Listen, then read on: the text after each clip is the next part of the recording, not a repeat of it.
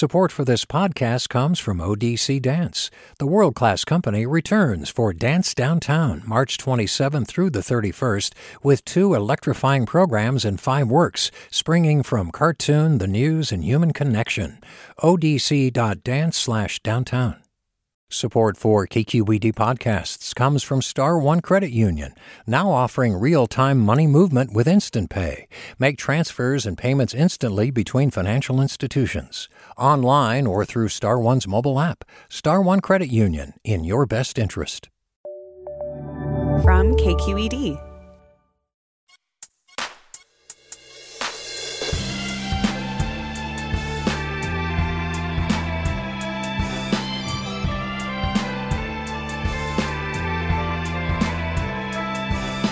From KQED in San Francisco, I'm Mina Kim. Coming up on Forum, how cross-generational friendships improve our lives.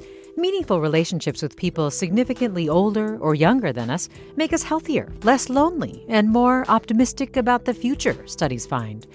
But connecting deeply as friends across generational divides is difficult in our often age-segregated social groups. This hour, we'll meet and hear from friends of vastly different ages and what we can do to cultivate more of these kinds of relationships. Are you in a cross-generational friendship? What does it give you that perhaps other friendships don't? We'd love to hear from you after this news.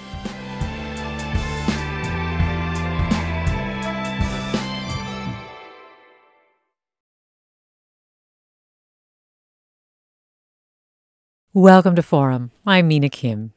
Sukari Addison and Kathleen Toohill are close friends. They like to take walks in San Francisco talking about their families, their travels, their relationships. Sukari and Kathleen also have an age difference of 55 years between them. Sukari is 88 years old, Kathleen, 33. And if that sounds unusual, researchers and medical experts say they wish it wasn't. Cross-generational friendships have a lot of benefits, social, psychological, and health benefits too. And to help us better understand the impact they can have, I'm joined in the studio by Sukari Addison. Thanks so much for coming in, Sukari. You're welcome. I'm also joined by Kathleen Toohill on Zoom. Hey, Kathleen. Hi, thanks for having us. Glad to have you both. And Kathleen, you had to join us by Zoom because I understand you moved to D.C. a little while ago? Yeah, I did. Actually, fall 2020. So now our friendship is a long distance one. And how have you been able to stay in touch? How frequently do you talk? So still twice a week. We have talked every Monday and Wednesday since the beginning of COVID. And so we have kept that up. And then we will often talk outside of those biweekly check-ins as well. Oh, that's so awesome. So, Sukari, tell me about those first phone calls. How did you and Kathleen meet? And what do you remember about the first time you spoke to each other? I remember very well when I first spoke with her. She was matched with me through an organization, My Life, My Stories. And she called and she said, she explained the relationship that she was looking to have with a more mature person. It was COVID. We were all kind of in and didn't know how to handle it. This was the first experience for both of us. Yeah. She just sounded so sweet. It was like, I'm going to have a new friend immediately. We just clicked as far as I'm concerned. After a few days of talking on the phone, we met up. We walked up a hill. I'm a little slow, but we walked up the hill. We laughed, we talked. She was going through dating stages, and I thought that was fun. And she felt free to speak to me about her dating life. So we had a good time with that. Yeah. It's just been ongoing. I was telling her a few days ago, one thing I liked about our relationship has always been quite engaging. We've always been very engaged in our relationship, and that's comfortable. Yeah. It's nothing boring about it for sure, because I come from another generation, and she's in another generation that I'm just learning about. It's not natural with me like my generation. So it gives me a chance to be more open-minded through our relationship. And believe it or not, she teaches me. I learn more about myself. I learn more than I could have learned without our relationship, as far as the mentality of the youth. What's an example of that, Sukari? I learned to be more active as far as movement, which is very important when you mature. It's very important always. And she shows the value of movement and activity even in her youth. So it's like, oh, no wonder I'm stiff. I'm not moving around enough. I'm not going to be able to move around as much as she does, but I know I'm sitting down too much. I need to move around. Yeah. That's one example.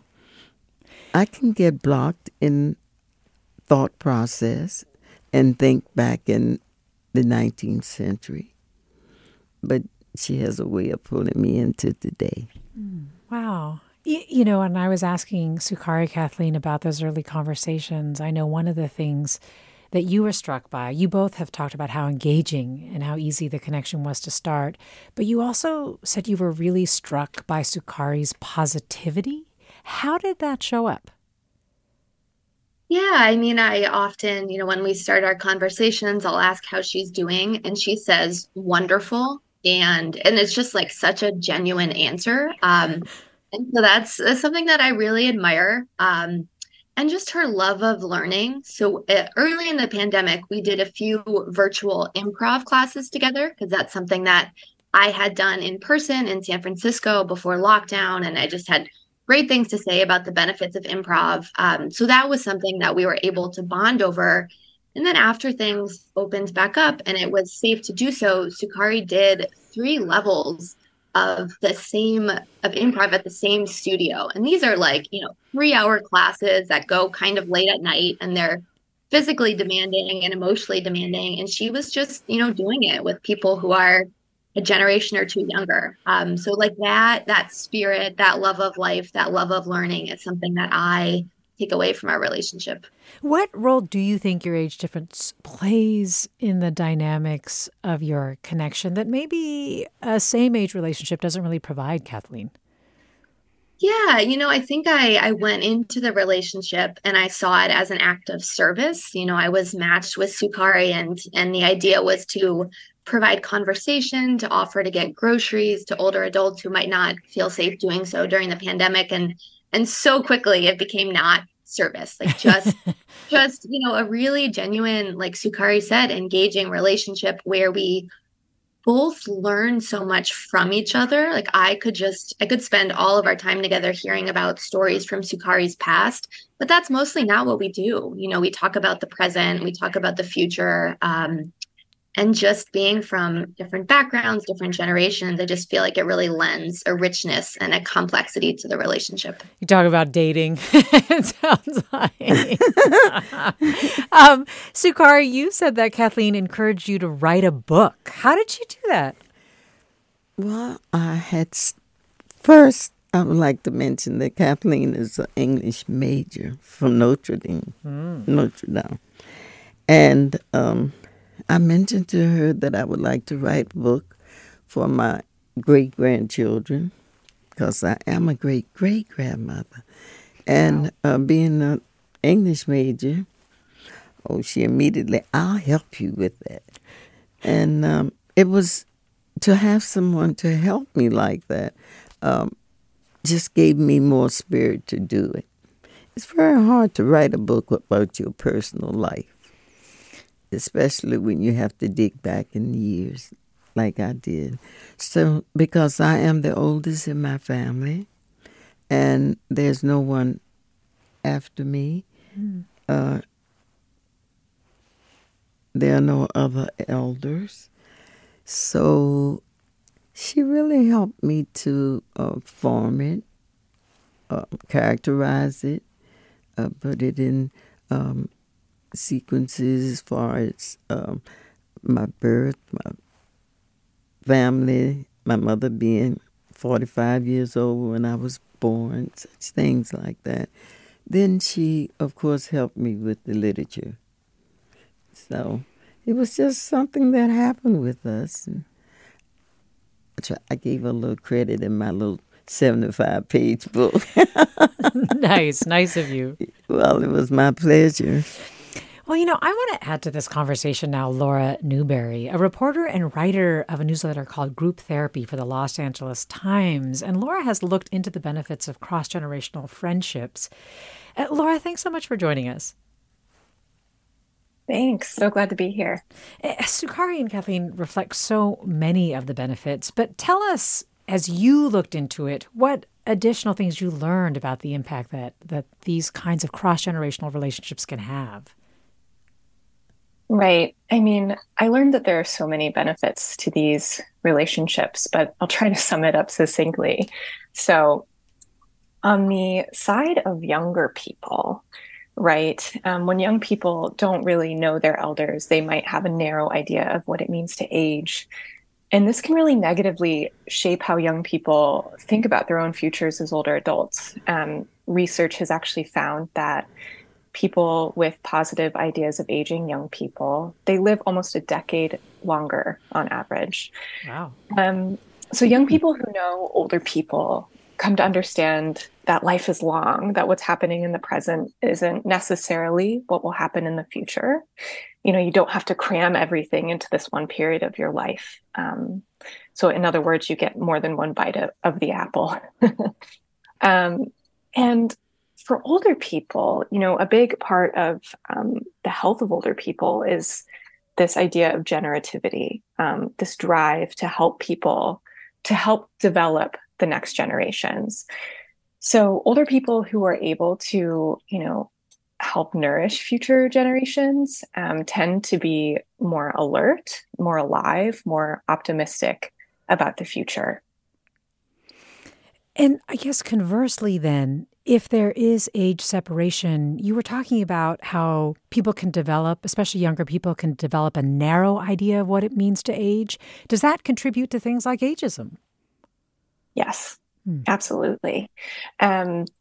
Yeah, I mean, if you don't have any models of what it looks like to age, you will inherit these really toxic ideas we have in our culture about older people not contributing to our society. And you might feel bitter about the resources that go to older people in our culture. In my mind, not enough resources, but, that really contributed to harmful rhetoric during the early pandemic in particular, where we were blaming older people for, quarantine.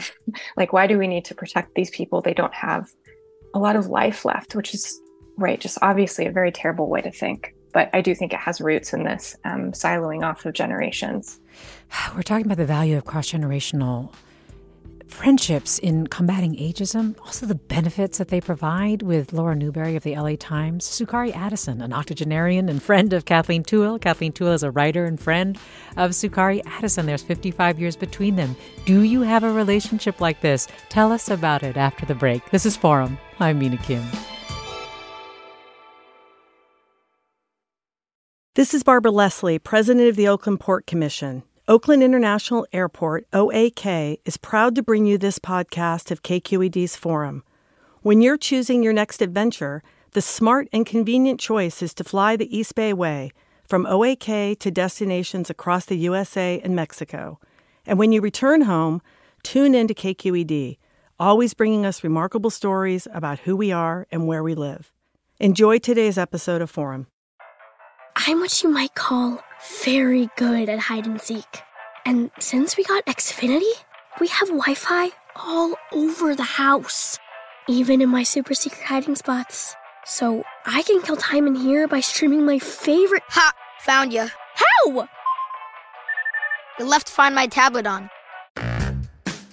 Get wall-to-wall Wi-Fi on the Xfinity 10G network. Restrictions apply. Not available in all areas. Actual speeds vary.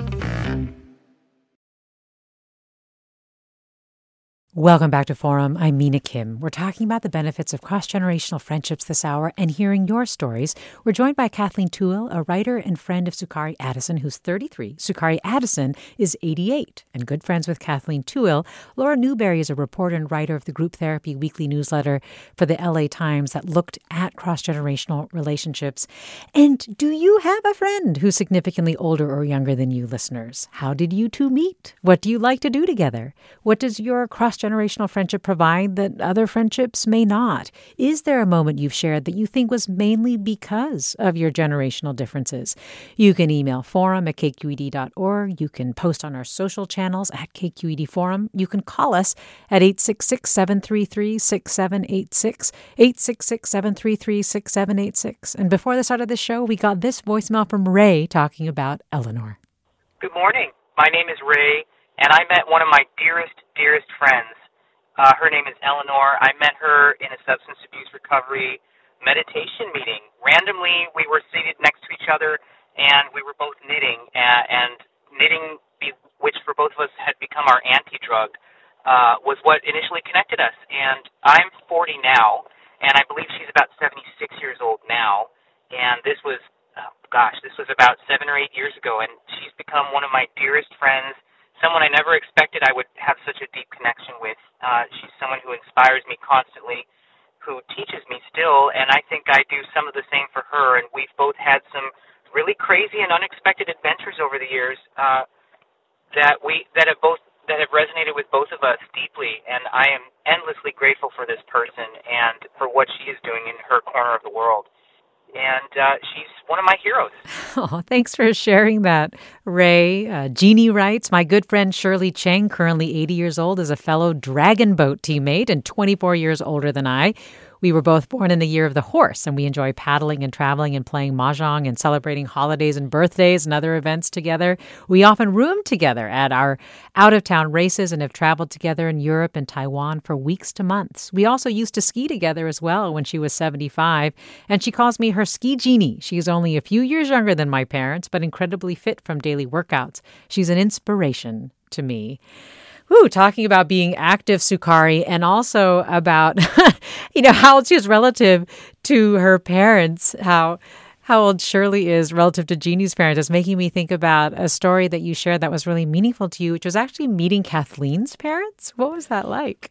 Well, it was like another part of like a family. Guess I'm so busy thinking of how wonderful it was. It's not easy to express. They were so...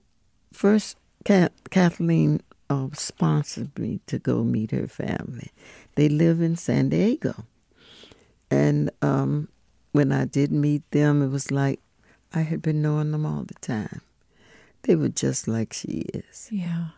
Her mother and father are so...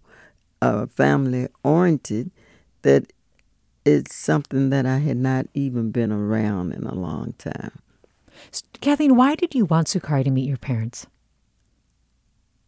Yeah, I think at this point, I had already moved to Washington, D.C. I was going to be back in San Diego visiting my parents. And of course, San Diego is a lot closer to San Francisco than Washington, D.C. is. And I talked a lot about Sukari to my parents, to my brothers, and she's an important person in my life. So it was really great that she was able to come.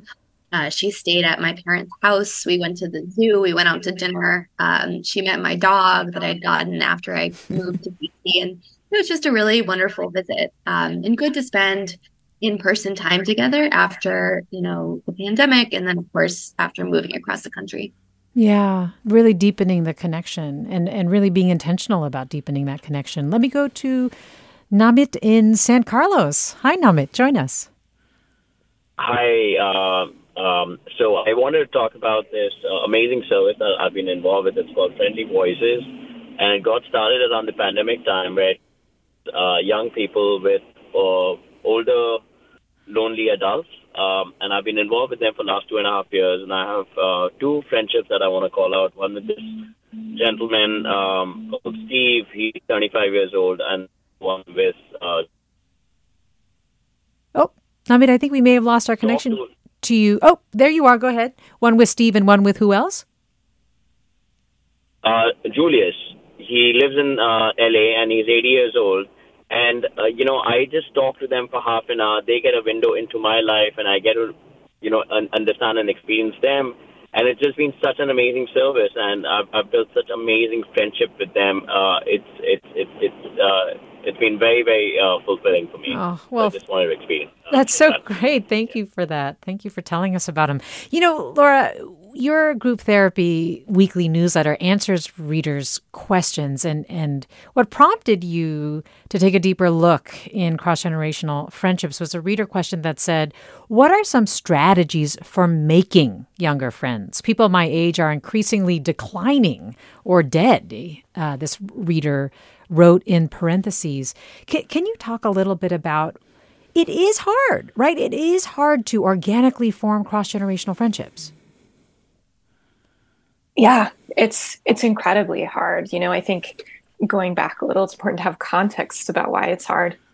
We used to be one of the most age-integrated societies in the world as recently as the early 1900s. And then industrialization and progressive reforms, provided a path for older people to retire, and that shifted them out of the workplace during the Depression, and assisted living facilities and retirement communities popped up, which these are all good things, right? But they had this effect of separating age groups, and so you really have to be intentional. In a lot of cases, unless, you're going to church or synagogue or temple, right? And maybe you can have those organic relationships to make them outside of your family. So there are really two ways to go about that if you're interested in trying to form those relationships. And, the first thing are like formal efforts, like organizations that really try to bring older and younger people together. I learned about an organization called San Francisco Village. And what they do is they pair older people living in SF with younger people who can help them stay in their community by, grocery shopping for them or walking their dog. And, relationships form that way. But otherwise, if you're trying to do like a DIY intergenerational relationship thing, you really have to put yourself out there and go to places where you might bump into older people.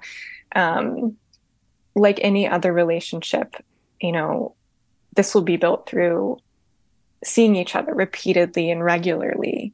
And you should also have common interests and goals. So I don't know, if you play an instrument, maybe joining a community band, volunteering at a library, being a docent at a museum, like you might be likely to run into older people there. But I think my personal favorite way of meeting older folks, if you're younger, is, and vice versa, is getting involved in activism or organizing. Research has shown that these two different kinds of intelligence that older people and younger people have, when they're combined, are actually really helpful in mobilizing social movements. Do you want to talk a little bit about what you learned when you reached out to Black Roots Alliance in Chicago? I actually didn't reach out to them. I just read a piece that one of the organizers wrote, but I can sort of tell you quickly what they said. So this was Tamika Glenn of Black Roots Alliance. She said, real transformative change requires us to stop strategizing within generational silos. Each generation has particular needs and visions for their future based on the cultural conditions under which they were raised. And if those of us who may be seen as elders are honest with ourselves, we can remember how much we resented being dismissed because we were young. Wisdom shows up at every stage of life. And if we are to pass on this planet to future generations, we must recognize the wisdom in one another. What a beautiful sentiment. I'm struck by hearing you talk about how it has to be intentional. And one of the first examples you gave, of course, were organizations that really try to create these kinds of bridges between generations.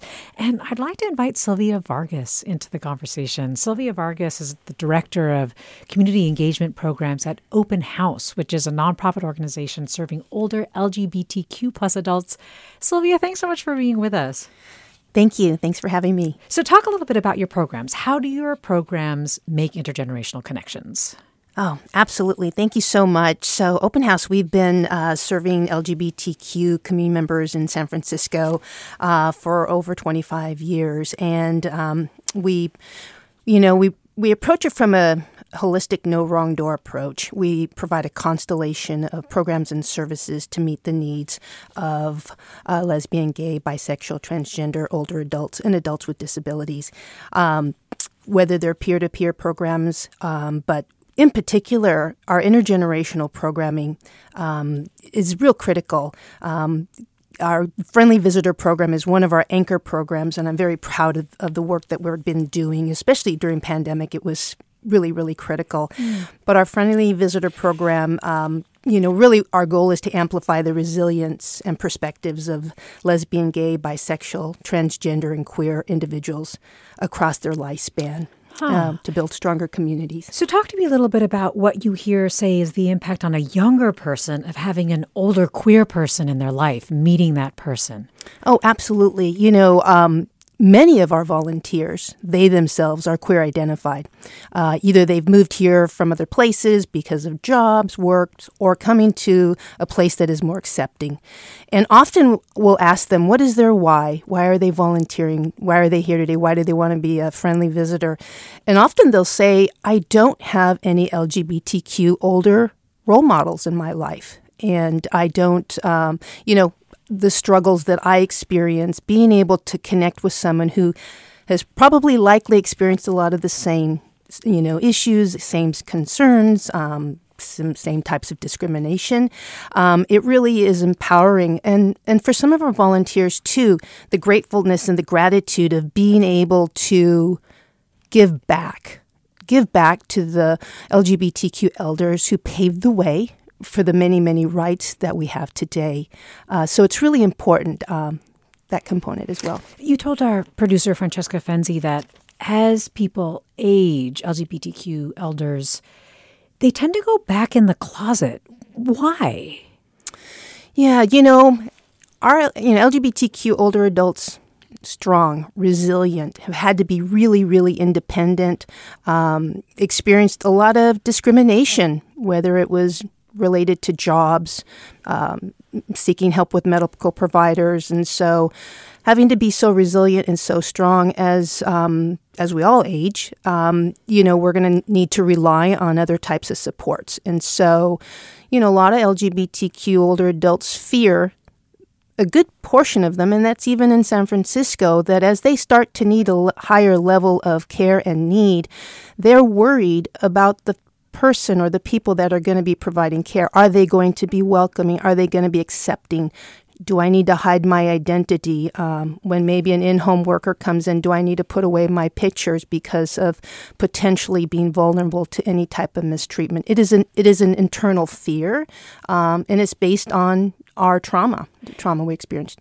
So does engaging with young people help alleviate that, these young volunteers? Yes. I just so appreciate Sukari, who mentioned, the learning from each other. We think of our programming as kind of mentoring across generations. We have so much to share and so much wisdom that goes both ways. And that's what a lot of our folks will say. It's like, wow, I'm matched with this amazing younger individual, and they talk about, the work they're doing, whether it's in tech or they're showing me this new technology, or I get to share them, the technology early on that I have lived through. And so it's really empowering. We're talking with Sylvia Vargas of Open House, also intergenerational friends Kathleen Toohill and Sukari Addison, Laura Newberry of the Los Angeles Times, and with you, our listeners. Let me take another call from Therese in Santa Clara. Hi, Therese. Join us. Hi. Can you hear me? I can. Go right ahead. Great. Well, I feel so blessed that when I was in my late 20s, early 30s, I met through a mutual friend a dear soulmate who was 21 years older than me. And I thank you for everyone who's been sharing, because for me at that point in my life, she really was this sort of goddess woman who I was like, wow, that's who I want to be, when I'm in my 50s. And then unfortunately she passed of cancer after only, we were only together for a few years. And now though that I've just turned 50, again, I'm like, I just think of her so often and who, how she helped me become the woman I am. And now I have a dear friend who's 21 years older again. We met through our dog, and she's our neighbor. And because neither of us have our family members close by, she's become like a surrogate grandmother to my children. And, and our dogs are besties, and we do so many things together. And we've really become kind of these surrogate family members to one another, and especially during the pandemic. So I'm just so grateful for this show and for being able to share this special bond now that I have with our dear friend Pat, who's also our neighbor. So thank you. Thanks for sharing, Therese. Vanessa writes, I'd only just realized I was party to cross-generational friendships when talking to younger coworkers. I find myself talking to them the way a mother would, encouraging safe behavior and reminding them how important sleep is. We're friends, but I quietly transitioned into that older person I talked to about life when I was 22. The roles reversed without my knowing. Laura, we were talking about some of the challenges of forming cross-generational friendships. And do you think remote work contributes to that? Because both Teresa and Vanessa are referencing meeting people of other ages in workplaces. Oh, absolutely. And I've had this experience, right? I was going into the newsroom at the LA Times a few times a week, and those were some of my most meaningful cross-generational relationships. There's all this institutional wisdom in a place like the LA Times, and I was, a younger reporter. And I would learn a lot from them and have a really good time talking with them, and right, that all changed. I haven't been into the office in over 3 years now. So I really feel that void in my life. Yeah, it is. It is harder now. And while Sukari and Kathleen met as a result of the pandemic and sort of a call to help isolated elders, it sounds like the pandemic really has also played a role, you found, Laura, in making cross-generational connections harder. Sure. And I think, part of that was what I mentioned earlier, was this idea of, ageism did become more rampant during the pandemic. And, when we care for elders, we really don't want to put them in danger. So especially in the first couple of years of the pandemic before vaccines, we were just not seeing older people in our families as much if we were trying to protect them. And I think a lot of that still lingers. Yeah, lots of nuances. Have you listeners tried to make friends with people outside of your age group? What worked for you, or what made that hard? Share your stories about your cross-generational friendships. 866-733-6786, the number. Email address forum@kqed.org. Find us on our social channels at KQED Forum. More after the break. I'm Mina Kim.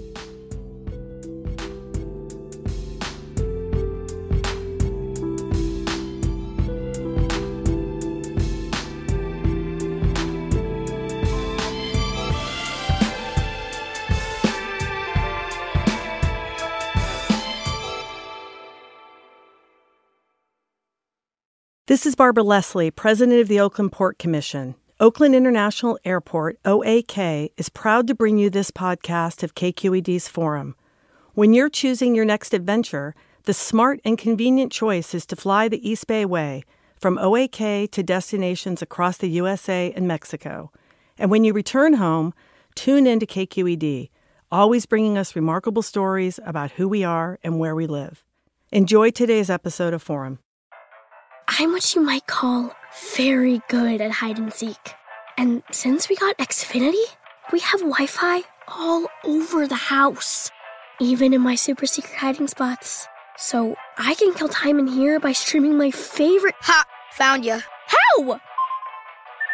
You left Find My tablet on. Get wall-to-wall Wi-Fi on the Xfinity 10G network. Restrictions apply. Not available in all areas. Actual speeds vary. Welcome back to Forum. I'm Mina Kim. We're talking about the benefits of cross-generational friendships with cross-generational friends Kathleen Toohill and Sukari Addison. Laura Newberry, a reporter for the Los Angeles Times and writer of the Group Therapy weekly newsletter. Sylvia Vargas is director of community engagement programs for Openhouse SF. And you, our listeners, are sharing the stories that you have about having a friendship with someone significantly older or younger than you, what you do together, how you met, what you think that cross-generational friendship provides that maybe another friendship has not. A moment you shared that you think mainly happened because of your generational differences. Or if you've tried to make a friend with someone who is outside of your age group, what worked for you? What made that challenging? This listener writes, my husband and I are empty nesters in our 60s. Our children have moved away, but 3 of their friends come to dinner once a week. It is the highlight of my week, and from what I can tell, a highlight of theirs too. They are super smart, and we have a lot of lived experience that makes us pretty wise. And when they need the support of an older adult who isn't their parents, we are always happy to listen and reassure them that they've got what it takes to make good choices and pursue their dreams. Let me go to Karen in San Jose. Hi, Karen. I just wanted to share an example of a cross-generational friendship that has happened between my teen, 13, and some older women that she met online. I know that your panelists have talked about some of the downsides of not being in person to meet people, but this is a story about the benefits of being online and meeting people. So for this last year, my daughter has been going through a profound amount of trauma due to some family illnesses. And she essentially met online through a video game community 40-year-old women, 45-year-old, they're my age. And she's met these women, and they have been reassuring to her in ways that her peers could not, because they have those lived experiences. They were able to, help her with her homework, tell her that it was going to be okay, remind her to brush her teeth and take care of herself. And we just met them in person over the summer for the first time. Completely random internet strangers, people that you tell your children to watch out for, but instead they're these amazing cross-generational friendships that are like second mothers who are helping me parent my daughter through this really traumatic time of her life. Oh, Karen, thank you so much for sharing that. Hearing Karen talk about the trauma of her daughter, Sylvia, is reminding me actually of something that you shared about how the pandemic for a lot of older LGBTQ folks brought back traumatic memories of the AIDS epidemic. How did your organization play a role? How did the cross-generational interactions play a role in helping with that? Yeah, absolutely. With COVID pandemic, we had to quickly pivot, and it was incredible to be able to have so many wonderful volunteers reach out to us, offering assistance, whether it was running groceries, errands, things of that nature, but also just being there to provide social and emotional support. Folks that did, our long-term survivors, or whether you lived through the HIV/AIDS pandemic, triggered a lot of our folks. It's almost like, are we reliving it again? And also to the uncertainty. And it just brought back so much that, previously that there wasn't anyone there to help, and folks had to rely on each other. Here we were again. And so, the support of volunteers was so critical in matching folks up for one-on-one connection, social, emotional, practical support. Something that comes to mind, too, is a match that we had with a younger volunteer who actually had gotten a recent diagnosis of HIV and was matched up with an older adult long-term survivor. And it was so powerful for the volunteer, because they're like, I'm matched up with someone who is 45 years my senior, and it's like, wow, I'm going to be okay. And that person was instrumental, and just our older adult, instrumental in just helping to guide and say, yes, you're going to be okay. We've lived through something horrible, and we're going to get through this. We're going to get through it together. But having those intergenerational connections was so powerful. I think our volunteers, they get just as much from it as our adults do. That is Really sweet. Well, Jerry writes, I'm going on 50 and I met John, 85, in 2018 at Most Holy Redeemer Catholic Church. After Mass, during coffee and donuts, we hit it off. It has been a godsend to know someone who is, like me, gay, Catholic, and yet different, in that he is white, born and raised in Wisconsin, and me, who is Mexican-American and born and raised in Texas. The whole time we have supported all we are going through, health-wise, housing-wise, both very difficult and transitional for us recently. It has been nothing but empowering having him and a friend. He feels like a father, a brother, and a spouse at the same time. So I want to ask you both, Sukari and Kathleen, if you have any tips or advice for people who want to be able to foster more of these connections in their own life. What do you recommend, Sukari? First, I would recommend being intentional. My peers have a tendency sometimes to be afraid of younger people, afraid of being criticized or put down or less than. But if you're intentional with young people, I find young people to be very much acceptable. I think we older people need to smile more. Young people are afraid of us too, because we have a tendency to get within ourselves too much. Just open yourself up a little more. Be willing to give. I think we still, as a mature people, have a sense of, or should have a sense of more responsibility to the younger generation. Because we've had experiences that we can cut short on them having problems, for one thing, and many other things. And I like the idea of the different organizations that are getting into intergenerational, and we need to seek them out and find out what we can do. I have a lot of young people who help me through life. In more than one way, like you said, physically, mentally, and spiritually. And it really adds to my maturity, to my old age. I like it. You're reminding me also of an article that I read that did say that older people tend to prioritize their existing relationships over seeking new ones. And so that intentionality is really important. Kathleen, what would you say for people in your age group in terms of tips for fostering these types of connections? I think putting people and generations and relationships in narrow boxes is not going to help. I think, like Sukari was talking about, that openness, that just sense of possibility, that you don't know what might happen when you strike up a friendship with someone who has such a different life experience and so much to teach you, and vice versa. I live in a big apartment building in Washington, D.C., and made a friend who's about to turn 85 and recently met his daughter when she was visiting. So I think something that I was certainly more open to and even seeking, just because of this really strong relationship that I've had with Sukari. Yeah, Laura, I'm also struck about hearing both Kathleen and Sukari talk about the stereotypes that we may have. One of the things that I was talking with our producer, Caroline, before the show was that she's a friend who sometimes worries when she's talking oh, am I saying something wrong? Am I being out of touch, right? And that can be a fear that's hard for people to try to work through. And then we also just have an environment right now in our country where it feels like the divisions between groups, identities, ages can feel more dangerous. Do you think that contributes? Absolutely. Yeah. I do think it contributes. Right. I think in our country, we have a fear of people who are different from us in general.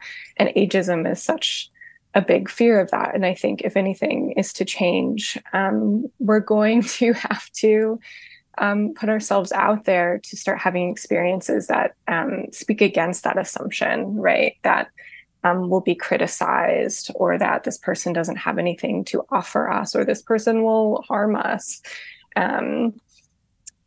Yeah. It feels like the stakes are higher in environments like that. Let me go to Kale in Chicago. Hi. Thanks for calling, Kale. Hi there. Thanks for having me. So I want to briefly share two extraordinary friendships that I've been so blessed to have. The first was when I was attending Mills College, and I met this woman who had a daughter who graduated from Harvard Law. So we just had a lot in common, and she has been my rock ever since we graduated in 2005. And even though I've relocated to Chicago, she has been there for me every step of the way, and she's like an angel. The second cross-generational friendship I discovered when I was in Chicago at a cafe. And this man is 85 years old. He's a Holocaust survivor. He was one of the hidden children during the Holocaust. And we just have this remarkable relationship. And we do Sunday supper, and he is extraordinary. And both of those friendships have added a layer of dimension and depth to my life that I would otherwise be missing out on. Their advice, their insight, even what they share, the regrets as they enter their twilight years, has just been powerful beyond measure. Wow. Well, Kale, thank you for sharing that. And we also have a caller coming in from Arizona, Fred in Arizona. A lot of out-of-state callers today. Fred, thanks for joining us. My pleasure. Very interesting discussion. I wanted to bring up something that I see as the white elephant in the room, and that is the loss of the multi-generational household and what that has meant to growing up as a child, where we don't have even many of our grandparents who are very much alive but living separately. The transition or the transfer of information back and forth, or knowledge, or just of love, and what's involved with that. And I see that as a serious loss in the society. Fred, thanks for bringing that up. Laura, do you want to say a little bit about that too? I know you've looked at how that has shifted in this country. Yeah, after World War II, our culture really shifted to rise this idea of the nuclear family. And for the most part, that has not included older generations. Before, there were many generations living in one household. And that is still true for certain cultures outside of the States and even in the States. But there is far less of that multi-generational living these days. And I do think that it would be good to get back to a place where we get more creative about how we live in that way, right? Because I don't think necessarily it's always the healthiest way to live, to be siloed off into small units. Well, Wendy writes, I have quite a few friends of different generations, some from a morning coffee group in a cafe that is no longer. Another I met early in the pandemic when she volunteered to bake a babka for me. Others are cousins I've met through 23andMe, some older, some younger. They enrich my life, and I hope the feeling's mutual. We are talking about cross-generational friendships, and you are listening to Forum. I'm Mina Kim. Let me go to Kathleen next in Redwood City. Hi, Kathleen. You're on. Hi, yes, thank you. 15 years of a small business ownership, worked with many young children, young people. I was older when I bought the cafe. So working with teenagers, young 20-somethings, those kids mean the world to me. We got along, we bantered, we laughed, we joked, we worked together side by side, and it was probably one of the biggest gifts I've ever gotten in my life. I'm still friends with many of them, even the ones from 15 years ago when I first started. I just recently sold the cafe, and I'm not sure that I know exactly what my life will be like without these young people. So it is a gift and a joy to stay involved with them. Yeah, and again, underscoring the need to create environments and to have intention in those environments to create those connections. But thank you. I can hear a little bit of emotion in your voice, Kathleen. I imagine this is hard. Pat writes, I'm a Meals on Wheels volunteer driver. Consider volunteering to meet elders. We need you. Just one example of at least a dozen is Laura, who is 96. She and I have become very good friends, and I've learned from her how life has so many phases. She grew up on a farm. She grew up a farm girl, then a Rosie the Riveter assembling B-24s, then a university student with mostly male classmates, then a wife and mother, then a university professor, then a writer, now on the phone banker for the Democratic Party. She is always telling me to look forward. Also a shout out to our oldest driver, Fred, at 96, a Holocaust survivor. Kathleen, we've been asking our listeners if there's a moment that they've shared that you think was possible because of generational differences, or was, there was a flavor to it that was added to the moment because of the generational difference. And I was wondering if you have an example of that.